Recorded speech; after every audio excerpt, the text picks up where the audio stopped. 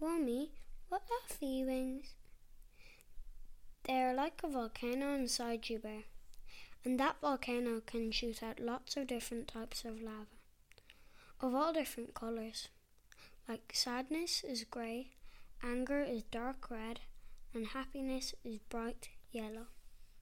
So sometimes the lava is happy lava, and sometimes it's sad lava, and sometimes they just get mixed up together, and then it's just confusing. Why are adults so afraid of their feelings, Romy? Because they're afraid they won't know what to do with the volcano inside them, and so they never get to know the colours. I want to learn all of the colours of the lava, Romy. Can you teach me? Of course, little brother. Let's start with my favourite,